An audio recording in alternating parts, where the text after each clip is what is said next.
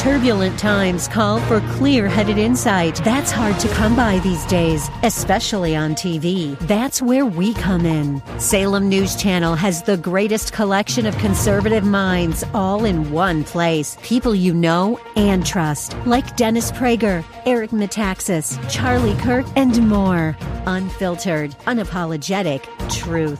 Find what you're searching for at snc.tv and on Local Now, Channel 525. This is Albert Mohler for townhall.com. The United States of America now has a Speaker of the House of Representatives. That's good news. And knowing who he is even better news. Representative Mike Johnson of Louisiana, now Speaker Johnson, was first elected to the House in 2016. He was the fourth to be nominated by Republicans since the toppling of the former Speaker, Kevin McCarthy of California, on October the 3rd. Remember this, the House can't function without a Speaker. Legislation can't advance without a Speaker.